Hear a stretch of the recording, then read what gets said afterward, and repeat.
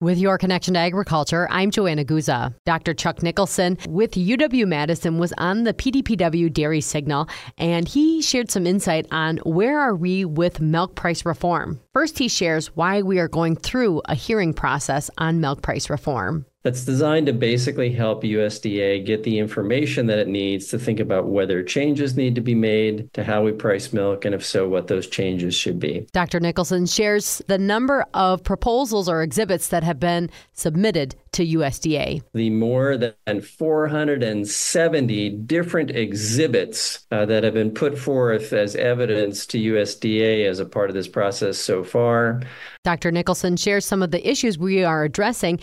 And a lot of this really has to do with something that we call the make allowances. And these are essentially a way that we account for the costs of transforming farm milk into dairy products. And this has been a major issue recently. We actually have seen some pretty considerable increases in what it costs to take farm milk and turn it into dairy products. And we haven't really done any changes to the way these formulas work based on what it costs for more than 15 years. And we haven't made any other major changes to federal milk marketing orders since about 2000. So some of the symptoms that we've seen were the erosion of over-order premiums, the kind of premiums that would show up as market premiums, say, on a milk check. And we've seen a lot more depooling taking place where cheesemakers say, I don't really want to play as a part of the federal order pool and share in the dollars that are being generated that way. So a second thing then that this opened up was other people said, well, there's lots of other changes I'd like to make to those milk pricing formulas if we're going to talk about make allowances. And so that's opened the door for other people to talk about other things that they would like to change about those pricing formulas.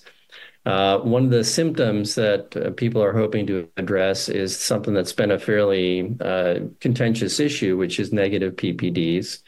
And so there's a combined effort to sort of think about an issue that's being mostly driven by the processing side of the industry, and that can include co-ops too, by the way.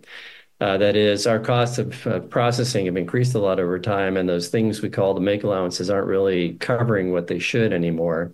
And then some opportunities to think about some other potential changes. So there's a lot of moving pieces that are being discussed as a part of this. But the core driving factor has really been these increases in processing costs and the concerns that dairy processors and co-ops had about the increased costs not being covered by our current pricing formulas. And that's your connection to agriculture. I'm Joanna Guza.